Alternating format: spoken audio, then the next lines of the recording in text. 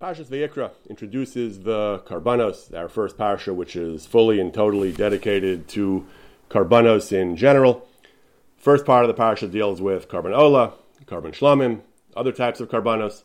The last big chunk of the parsha deals with Karban Chatas, the sin offering, the guilt offering. The Torah brings a variety of different types of Chatos. We have Chatas Yachid, the type of Chatas that an ordinary individual, private citizen brings for doing an Avera. We have the carbon that the Nasi brings. Nasi is understood to be the Melech in by Chazal. We have the Kohen Gadol brings a particular kind of Chatas. We have the Par Helam Davar, the carbon brought by Beis Din, the Sanhedrin. If they make a mistake and issue an erroneous ruling, we have other types of chatos, chatos of shuas ha'edus, and so on. And the Torah, this parsha is all about the karbanos. It's actually some of those are ashams. All the way at the end, we have karban asham for some of the last few for gzela, for different types of things.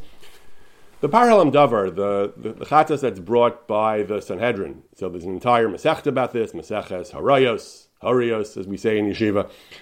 The Maseches Harayos is all about the detailed conditions that have to apply for the Par Helam Davar to be brought. There are certain conditions in terms of you need a ruling by a Sanhedrin, you need the populace has to act based on the ruling, the ruling has to meet certain very particular criteria. But if we have a whole Masechta about it, a short Masechta, but a whole Masechta about it, if all those conditions are met, then the Beis Din brings the community, the Tzibur, Par Helam Davar Shel Tzibur, the Tzibur brings a carbon. This is considered a communal fault. Sanhedrin issued a wrong ruling. It was followed by the people, and there is a Par Helam Davar Shel Tzibur. So as we've pointed out in the past, as everyone points out, this is a classic indication of how the Torah does not believe that our leaders are infallible. Sanhedrin, despite the fact that it says that lo sasur yaminu smol, you follow them, whatever they say, we recognize that they are not infallible. We recognize that it can happen. There's an entire carbon, an entire Masechta that deals with what happens if the Sanhedrin makes a mistake. And in general, we understand, certainly, we call this accountability, the idea that even leaders, even great men, they can err, and when they do, it has to be acknowledged, and it has to be publicly acknowledged with a carbon, and so on. Rashi makes a similar point in our parsha regarding one of the other karbanos, not the other chatos, not the Par Helam Davar Shel Tzibur. Rashi brings a midrash regarding the carbon of the Nasi. The way the Torah describes the carbon of the Nasi, it introduces his carbon by saying it talks about the Kohen. It talks about different people who might do the Chet, the Kohen Mashiach, and after the Kohen Mashiach, we get to the Par Helam Davar Shel Tzibur, and then we get Asher Nasi Yachata. When the Nasi sins, the language introducing the Nasi is Asher. The Asher means when or that, or when it happens. This is what you do. But the Midrash has a drasha, play on words. It says that Asher is like the word Ashrei, happy, felicitous.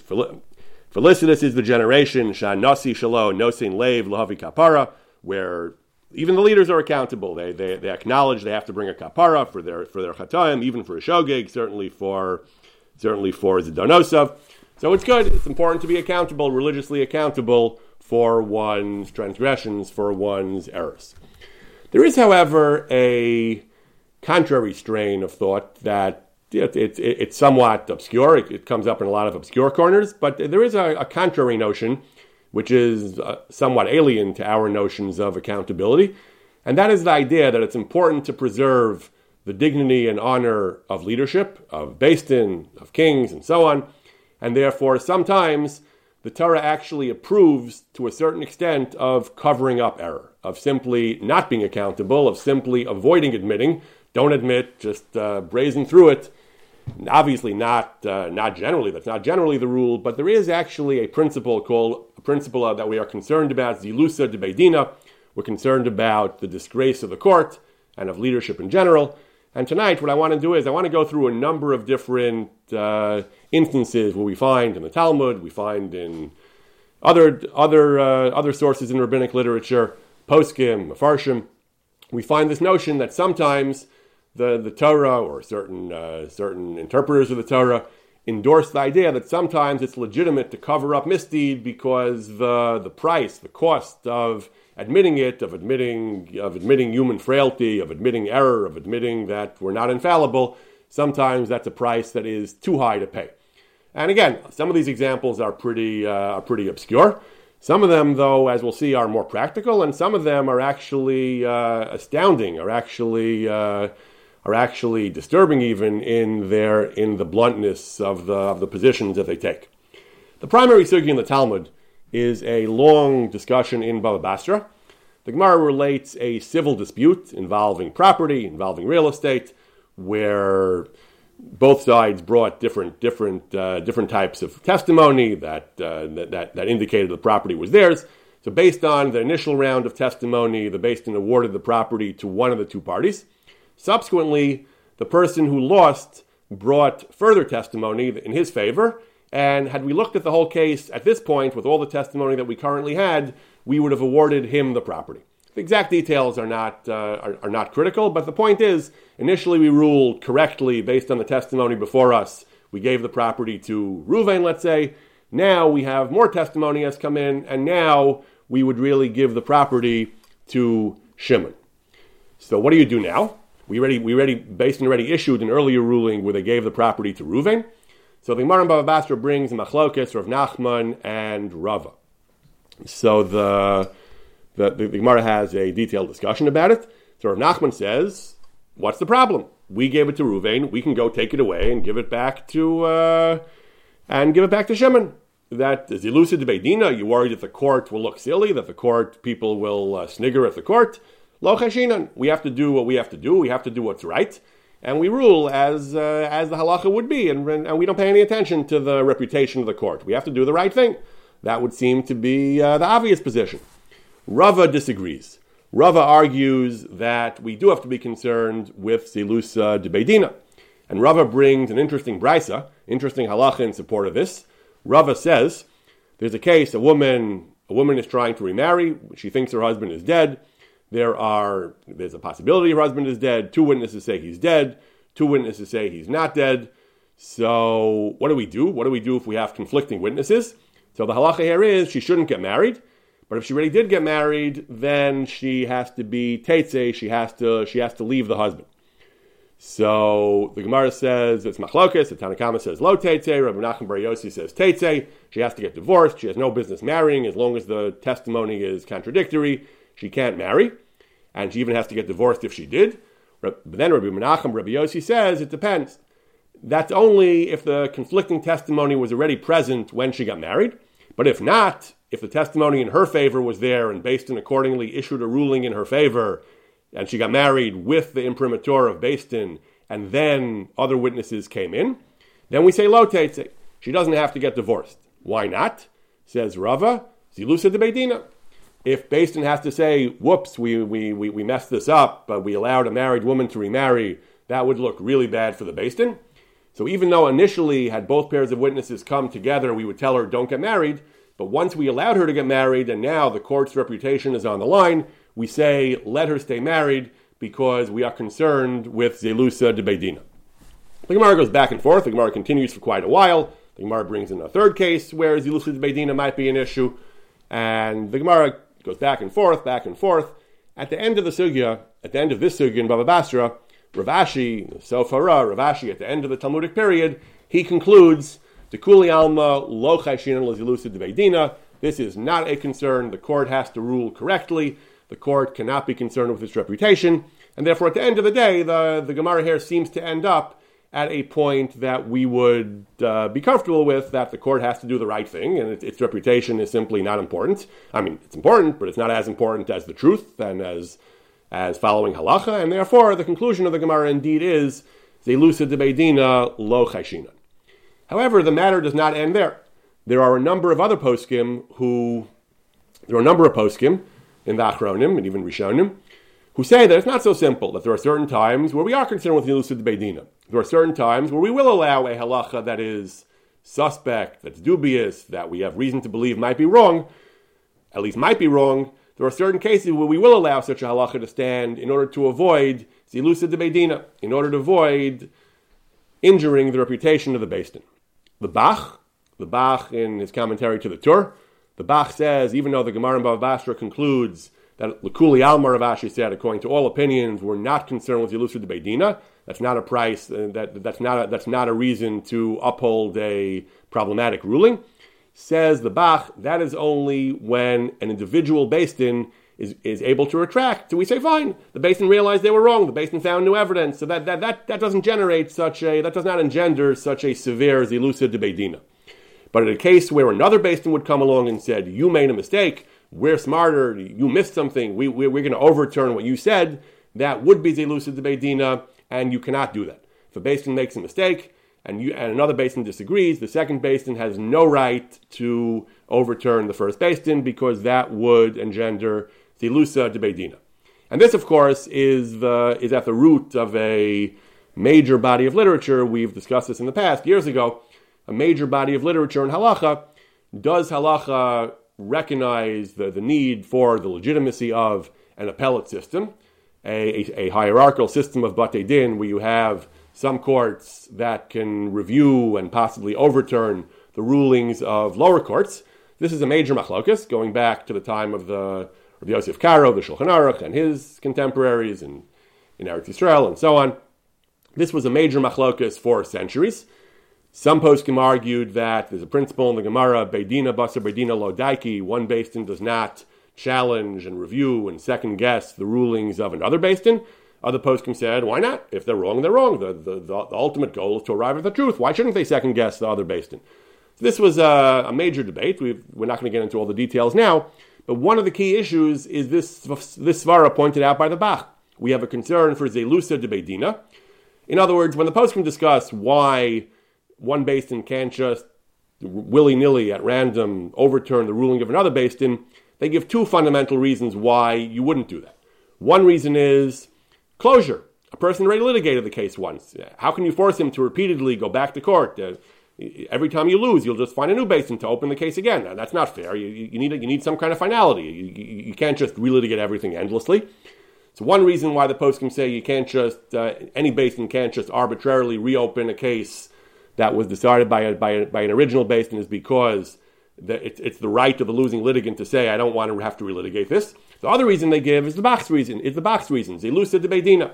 It's considered disrespectful to the first Beis Din to challenge it, to overturn it. The first Beis Din is entitled to a certain amount of deference and respect, and therefore not just in terms of the rights of the litigants, but in terms of the honor of the Beis Din itself, it would improperly injure the honor of the first Beis Din were another Beis Din to overturn it, to review it, to second guess it. And that's the point the Bach is making, that even though the Gemara says we're not choshesh for zilusa de beidina, the Bach says that's true. That means if a Beis Din itself changes its mind, it can retain its dignity. We realize we made a mistake. New information came in. We changed our mind. So that already preserves the dignity of the first Beis Din. That's what the Gemara means when it says zilusa de beidina lo chashin. It's not really so much zilusa if the Beis Din itself is still in control and changes its mind. But for another Beis Din to overturn the first Beis Din's ruling, that is a serious issue of zilusa de beidina.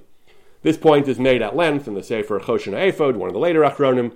He goes on arguing at great length from Rishonim and Achronim that there is such a concern against another Beis Din arbitrarily just opening a case decided by a first Beis Din, besides the fact that the first litigant can say, the winning litigant can say, I don't have to relitigate this, but there's another reason.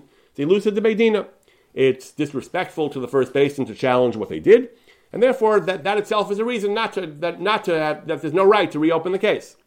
Now, this is a major machlokas, as we've discussed in the past, and some poskim say that in a case where the error is glaring, it's one thing to say we're not just going to initiate a review, but in a case where the error is glaring, we have to acknowledge it. We can't let an obvious error stand. And the contemporary system in Israel, where there is a system of Beit Din le'Irurim, where there is a Beit Din HaGadol, a Beit Din le'Irurim, they do have courts of appeal. As we've discussed in the past, many of the Gedolei Eretz Yisrael have justified it. They've said that if there's a minhag or a communal institution, they have the right to set up such a system, despite the fact that there's a concern for zilusa de beidina. They say if that's the minhag, then everyone buys into the system. The original judges when they participated in such a system, they understood that they're willing to have their personal kavod might sometimes be injured by being overturned. So it's a voluntary system that they all signed up for. So the contemporary poskim generally do say that the system is legitimate, but it's important to understand that traditionally in the Achronim there was a major school of thought that argued that even though the Gemara goes back and forth in Bava Basra and concludes the Ilusa de Beidina lo cheshina, and that we're not choshesh, it's not so simple. That means that one basin that changes its mind is lo cheshina, but if another basin would try to overturn the first basin, that would actually be an issue of improper Ilusa de Beidina, and that's something that we cannot accept. I actually recently learned, with my Chavrus in the Kollel, another interesting application of Zilusa de Beidina. This is not exactly a common case, but it's interesting just as an interesting case in the Achronim where we discussed Zilusa de Beidina. Hilchos Gittin. There are very, very elaborate rules of orthography, of how all the words and names in Gittin are spelled. And how to spell all the names of the months is also something which is discussed in painstaking detail. How to spell, we write the Hebrew names, or the names that we Jews borrowed from the Gola. We write Nisan, Iyar, Sivan, Tammuz, etc. So Nisan is spelled Nun Yud Samach Nun. Iyar was actually something of a machlokas, whether Iyar is spelled with one Yud or two Yuds, to the extent that there was actually a minhag to avoid giving Gittin in Iyar. Some poskim had mentioned such a minhag. But we write Iyar with two Yuds. We write Iyar, we write Aleph Yud, Yud Reish. That's the standard. That is the normative spelling of Iyar. What happens if a sofer writes Iyar with one Yud? So poskim have all kinds of different opinions about that, whether it's grounds for invalidating a get or not. The Trumas Hadeshin writes, he records a certain story where they allowed it to go b'diavad, where they said, if you already wrote it that way, we'll let it go. We're not going to make you rewrite a get for Iyar with one Yud. But then he says, the Trumas Hadeshin argues strongly the correct way is definitely two Yuds. The way we approach these questions typically in Hilchos Gittin is for any word that appears in the Bible, we check to see how it's spelled in the Bible, the most accurate spellings we have, the Masorah, whatever it is. Words that are spelled differently in the Bible in different places, we typically follow the majority. We look at how it's spelled most often. That's why there's a major debate about the city Yerushalayim. City Yerushalayim, we obviously pronounce it, and it's commonly spelled in modern times with a yud at the end, Lamed Yud Mem. In Tanakh, it's virtually always spelled without the yud, according to our Masoretic spellings. So many poskim said that you have to spell it without a yud because we follow Tanakh. Other poskim said, but if it's just an odd spelling and it's so much more clear, it's so much more readable with a yud, you should write it with a yud. But in general, we follow Tanakh. Some of the months actually appear in Tanakh, like in the Megillah, we had Nisan, we had Adar. Some of the months do not appear in Tanakh, in the text of the Bible itself, but they appear in the Targum. So Iyar appears in the Targum. We do have months that appear in the Targum. We look at how they're spelled in the Targum. So the Trumas Hadeshin argues based on the Targum, makes various arguments for why we should spell Iyar with two Yuds, and it's really important, he says. And he's not happy with the idea that we should spelling it with one Yud is okay.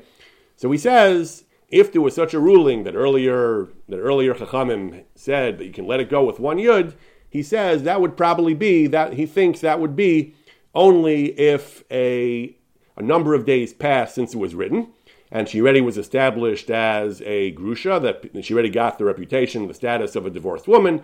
Now, if Beis Din would say, we made a mistake on the get, we'd like to reissue the get, that would be Zelusa of Beis Din. So we let it go. But if you caught the mistake right away, before people realize what happened, you should reissue the get, because it's a serious enough problem that the get should be reissued. But again, if it would be something that would be a real psul, an actual, unquestionable psul, the Achronim explain, of course, we wouldn't allow the get to go just because it's Zilusa de Beidina. And if it's something that was completely trivial, then even without Zilusa de Beidina, we wouldn't. You don't always make you rewrite a get. Some mistakes are considered too trivial. You don't have to rewrite a get for very, very minor mistakes. But this is a rare, maybe a unique case, the Achronim explain. This is kind of on the borderline between a moderately serious mistake and a trivial mistake. So the halacha is, if you catch it before Beis Din's reputation will be affected by having to issue a retraction, you correct it. If you don't catch it and you've reached the point where issuing a retraction, redoing the get, would cause ignominy for the Beis Din, you let it go because we are concerned with the Zilusa de Beidina. Again, not a matter of life and death. That this is it's not a real absolute psul. Although, as we'll see, we'll see soon. We're going to apply Zilusa de Beidina in our next example in a case that is actually literally a matter of life and death. There's a halacha, a famous head-scratchingly problematic halacha. There is a parsha in the Torah of Edom Zomimin. The halacha is that if witnesses testify, say in a capital case, that the defendant is guilty of a capital offense, and they based and convict the defendant based on their testimony, then two other Edom come along, Edom Zomimim, then Mazimim, and they say, you're lying, and we know that because you were with us somewhere else. You claim that you saw the event in question in a certain place at a certain time. We were with you somewhere else, so you're lying. That's called Edom Zomin, as understood in the Masaras HaHalacha, and the first Edom are executed. Vasisa lo kasher zamam lasos la'achiv. We do mida k'neged mida. We do unto him what he attempted to do unto his victim. He attempted to have the defendant killed, so we execute him as a punishment. That's called kasher zamam. That is the parasha of Edom Zomin. Chazal have a mysterious drasha that hargu ein neragim. You only kill Edom Zomin before they succeeded in getting their sentence carried out, in the defendant actually getting killed. If the defendant was actually killed before the mazimim came, then we let them get away with it. We let them get away with murder. Literally, we say that Edom Zomin only applies if they convicted, but they didn't actually succeed in getting him killed. Once the victim was killed, then they are not liable for punishment for Edom Zomin. It sounds bizarre. It sounds paradoxical. You'd think that their avera is much worse if they actually succeeded in getting the person killed. Murder is always more severe than attempted murder. So why on earth does Edom Zomin only apply? Does the law of Edom Zomin only apply if the victim was not killed? The Rishonim and Achronim struggled greatly with trying to understand what the rationale for this halacha could possibly be. There are all kinds of theories. Rav Chasdai Kreskes in Or Hashem, famous as a philosopher, not as a halachist, but Rav Chasdai Kreskes, in his classic Or Hashem, he touches on this question. He says it's really, really important to preserve the authority, the halo that Beis Din has. It's really, really important that people should always revere and respect Beis Din and be prepared to do whatever they say. That's why the Torah says Yaminu Small, do what they say, right or left, because it's critical to preserve the respect and the authority of Beis Din. And that's why he says, the Torah says that kasher zamam lasos v'lo kasher asa, that's why we will no longer punish Edom Zomim if Beis Din actually carry out the sentence. Why? Because if Beis Din actually killed an innocent man, and then they reverse themselves and say, you know what? Mazimim came along, they led us by the nose, they pulled the wool over our eyes, now we see that the witnesses we relied on were lying, we failed in our ability to ferret out the truth, we didn't sufficiently cross-examine them, however it happened. Beis Din is admitting to a great failing in their judicial acumen. They would lose, their reputation would fall greatly in the eyes of people. In order to preserve at almost all costs, the authority of the Beis Din, we let the Mazimim go, because it's necessary in this case to preserve the respect of the Beis Din. If we catch them before they carry out the sentence, great, he says. On the contrary, then people will see that as Beis Din succeeded. They investigated, they found Mazimim, and they saved the day. That they didn't wind up killing an innocent person. That's fine. But if Beis Din actually killed the guy, then they would be so disgraced by having it come out that they were wrong that we let the Mazimim go. We let the Edom Zomim go. That's actually not so hard to swallow. It's relatively not so hard to swallow. We're simply letting a guilty man go. The Sefer HaKedes Yitzchak, though, takes this to a far more disturbing place. The Sefer HaKedes Yitzchak says that because of Zilusa de Beidina, we will actually kill an innocent man. He's going on a Gemara in Sanhedrin. He also brings this idea of Chasdai Kreskes, but he takes it one step further. The Gemara in Sanhedrin talks about a case where witnesses testified that somebody is guilty of a capital offense. Beis Din is going to execute him, and then the witnesses recant. The defendant keeps proclaiming his innocence. He makes a persuasive speech, and the witnesses are finally induced to recant and say we lied, we had a personal vendetta against him, we were paid off. The Gemara, there's an actual story that the Talmud alludes to where this happened, where the Eidim made a very credible recantation of their testimony. They said we lied, they explained why they lied, they gave a persuasive and compelling story for the fact that they lied, and they explained why they lied, and we now believe, the Gemara seems to indicate, that they actually lied. So what do we do with the defendant now? We normally have a rule that witnesses cannot recant. Once they testify and Beis Din accepts their testimony, there is a standard halachic rule, Kivan Shehigid Shuvei Nechozer Magid, that once a witness testifies, his testimony is set in stone. He can't withdraw it. What do you do here? They gave an amasla. They gave us a compelling, persuasive explanation for why they lied. Gemara says, doesn't matter, too bad, you kill the defendant. The Gemara does not explain why. Akedah Yitzchok says, you know why? Same idea as Rav Chasdai Kreskes. Same idea as Kasher Zamam V'lo Kasher Rasa. If Beis Din goes ahead and takes the fellow off death row and says, we haven't even killed him yet, but if Beis Din says, we were about to kill him, turned out we were fooled and manipulated by false witnesses, we're not as good as we thought, we're not as good as you might have thought we were, we made a mistake, that would be a terrible disgrace for the authority of Beis Din. Therefore, he says, in order to preserve the respect in which Beis Din is held, we say, kill the fellow. Kill the defendant, let him go. We are not going to reverse our decision because that would lead to a terrible weakening of the respect and reverence in which Beis Din is held. Ayom v'nara. I can't overstate how incredibly provocative an idea this is. We have a man, we believe he's innocent, but to acknowledge that we made a mistake, to acknowledge that we made a mistake would result in a consequence that he says is not in the best interest of Klal Yisrael, that Klal Yisrael needs to believe that their Batei Din are at least practically foolproof, if not theoretically foolproof. Again, Par Halam Davar Shel Tzibur means that we explicitly acknowledge that the Batei Din can make mistakes. But in this particular case, the Akedah says it is so important to maintain the facade of perfection, of infallibility.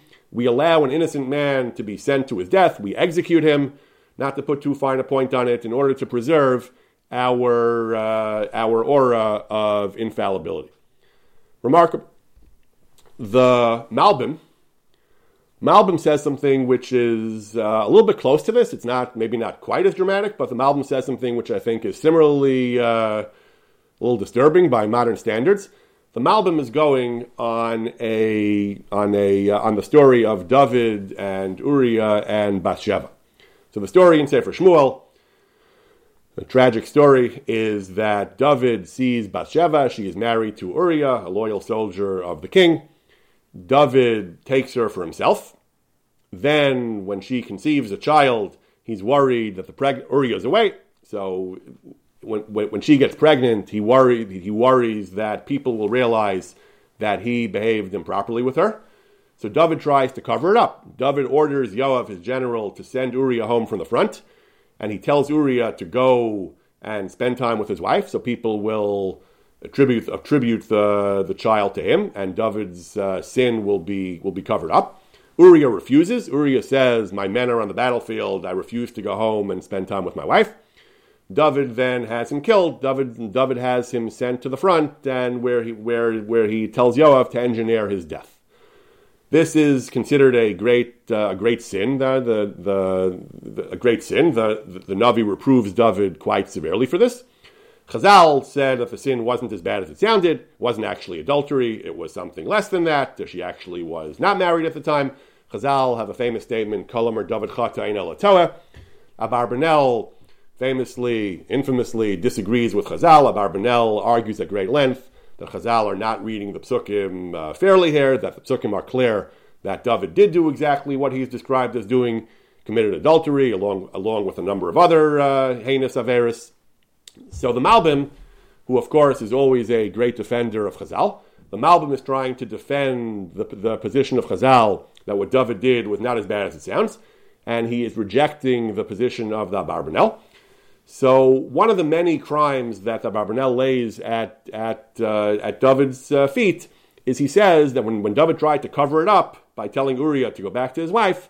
So the Abarbanel says that was a terrible thing to do. He was trying to hide the parentage of the child, which is something that's against halacha. You're not supposed to do that. You're not supposed to. You're not supposed to distort. We've discussed in the past. It's highly problematic to distort family records. The Malbim tries to justify it. Tries to justify why David would have kept his own record if the child was his. He says, and so on. But the Malbim is going on trying to justify at least somewhat David's conduct here. The Malbim says something fascinating. He says that when David sent Uriah home to his wife, hoping he would go to his wife and cover up his Avera, the Malbim points out, by doing so, David was actually worsening his position from a halachic standpoint, because the way some of the Rishonim learn, David had issued a conditional get to, Uriah had issued a conditional get to Bathsheba, that if he does not return from the war, then she's divorced. If he does return, she's not divorced. That according to some Rishonim, that's how they understand the Gemara, that soldiers would issue these types of conditional divorces. If I make it back, then the get is retroactively void. If I don't make it back, then the get is valid. According to this school of thought, the Malbim points out, had Uriah stayed away and died on the battlefield, had he never come home, had David never gotten involved here, then Bathsheba would have been an unmarried woman, an unattached woman. When David asked Uriah to come home, he actually was destroying the get and thereby rendering his conduct to be adultery. Why did he do that? So the Malbim says, because it was important to cover up what he had done. And he says, had people realized that this was David's child, there would have been a Chil Hashem, a desecration of God's name, and it would have caused a mered b'melucha. It would have undermined his authority with the people. It would have caused revolt and dissension among his subjects. As the Abarbanel himself notes, that these kinds of things can trigger these political consequences for kings. Therefore, he says, because of Chil Hashem, God's honor, mered b'malchus, political necessity, he was willing to accept upon himself the Aveira of Eishes Ish l'mafreya. He was willing to retroactively cause himself to have violated Eishes Ish rather than have his sin be revealed. Again, David was not right in his conduct here. David was sharply criticized for the Navi. Whatever it was he did, he wasn't entirely right. But according to the Malbim, what he was guilty of essentially was among other things, what he was guilty of was a calculated cover-up. He was magnifying the heinousness of his own Aveira for the purpose of covering it up. He had certainly noble motives to avoid Chil Hashem, to avoid political strife. A lot of rich and powerful people probably justify what they do as it's in the best interest of the public. I'm sure there have been many political leaders and kings, lahavdil, who have said, I'm doing this for noble reasons, that preserving my dignity and authority is necessary for the benefit of the nation, and so on. I don't mean to compare David to the grossly self-interested other people we hear about sometimes, but it's, again, what the Malbim is saying is that David, he doesn't, at least not here, he doesn't assess exactly how much right and how much wrong there was in David's calculation. But what he essentially characterizes David as doing was deciding that the Ilusa de Beidina, that in order to preserve the honor of Hashem and the honor of and preserve the integrity of the monarchy, it was necessary to cover up the sin, even at the price of increasing the severity of the sin. It was necessary to do whatever he could to cover it up, since the price of the cost of the scandal in terms of Chil Hashem and of disrupting the government was a price that was simply too high to pay, and that's something he just could not do. He would not do, and he was willing to cover up his Aveira again at all costs, just to avoid the possibility of just to avoid any possibility of Chil Hashem and of disrupting the Malchus. There is another case. This is not about Ilusa de Beidina as much, but another case where you see in Chazal how the importance of Chil Hashem is similar to what the Malbim is saying, but much further. How important the idea of Chil Hashem is, how far we're willing to go to trample roughshod over other halachas of the Torah in order to avoid Chil Hashem. Another story in Sefer Shmuel, again a terrible, terrible story. The story of the famine at the end of Sefer Shmuel, the famine that came as a punishment for Shaul's treatment of the Givonim. So that the story of the Givonim happens way back in Shmuel Aleph, or We'll discuss exactly when it happened in a moment. The story of the famine is at the end of Shmuel Beis. There was a famine for 3 years. David consulted HaKadosh Baruch Hu and said, why are we being punished? The answer was, a somewhat mysterious answer, El Shaul vel Beis Hadamim al asher hemes es hagavonim. This is a punishment for Shaul, the crimes of Shaul, Beis Hadamim, the house of blood, because he killed the Gavonim. This is a very mysterious pasuk, because as far as the Navi tells us, Shaul never killed any Gavonim. So there is no record anywhere of Shaul killing any Gavonim. So the Mefarshim, the Rishonim, struggle to understand what is this terrible sin that's being laid at the feet of Shaul and his family. Chazal say that it refers to when Shaul killed the city of Nov, Ir HaKohanim, because they had been aiding and abetting David. The Gavonim were dependents of the Kohanim, they were their servants, so when he killed their patrons, he inflicted harm upon them. So it doesn't literally mean he killed them, but it means that he harmed them by killing the city of Nov, by the Kohanim of Nov. Other Rishonim learned there was a massacre by Shaul of the Gavonim, even if the Torah never tells us exactly when it occurred. Why did Shaul kill the Gavonim? Some say that he was still angry at their bad faith dealing with Yoshua centuries earlier, even though they had promised not to kill them back then. But some say Shaul never forgave them for that. Some say that it was for other reasons. He wanted to replace them as servants. He wanted to give their jobs to proper Jews. So some say there was, whatever it was, some say there was an actual massacre of the Gavonim. Some say that it was some other sin, which the Navi is describing as Asher Hemes Es HaGavonim. Whatever it was, Shaul had done something terrible. Shaul had done something terrible to the Gavonim. The problem is, however, based on the chronology, is that Shaul was dead. Shaul was no longer alive.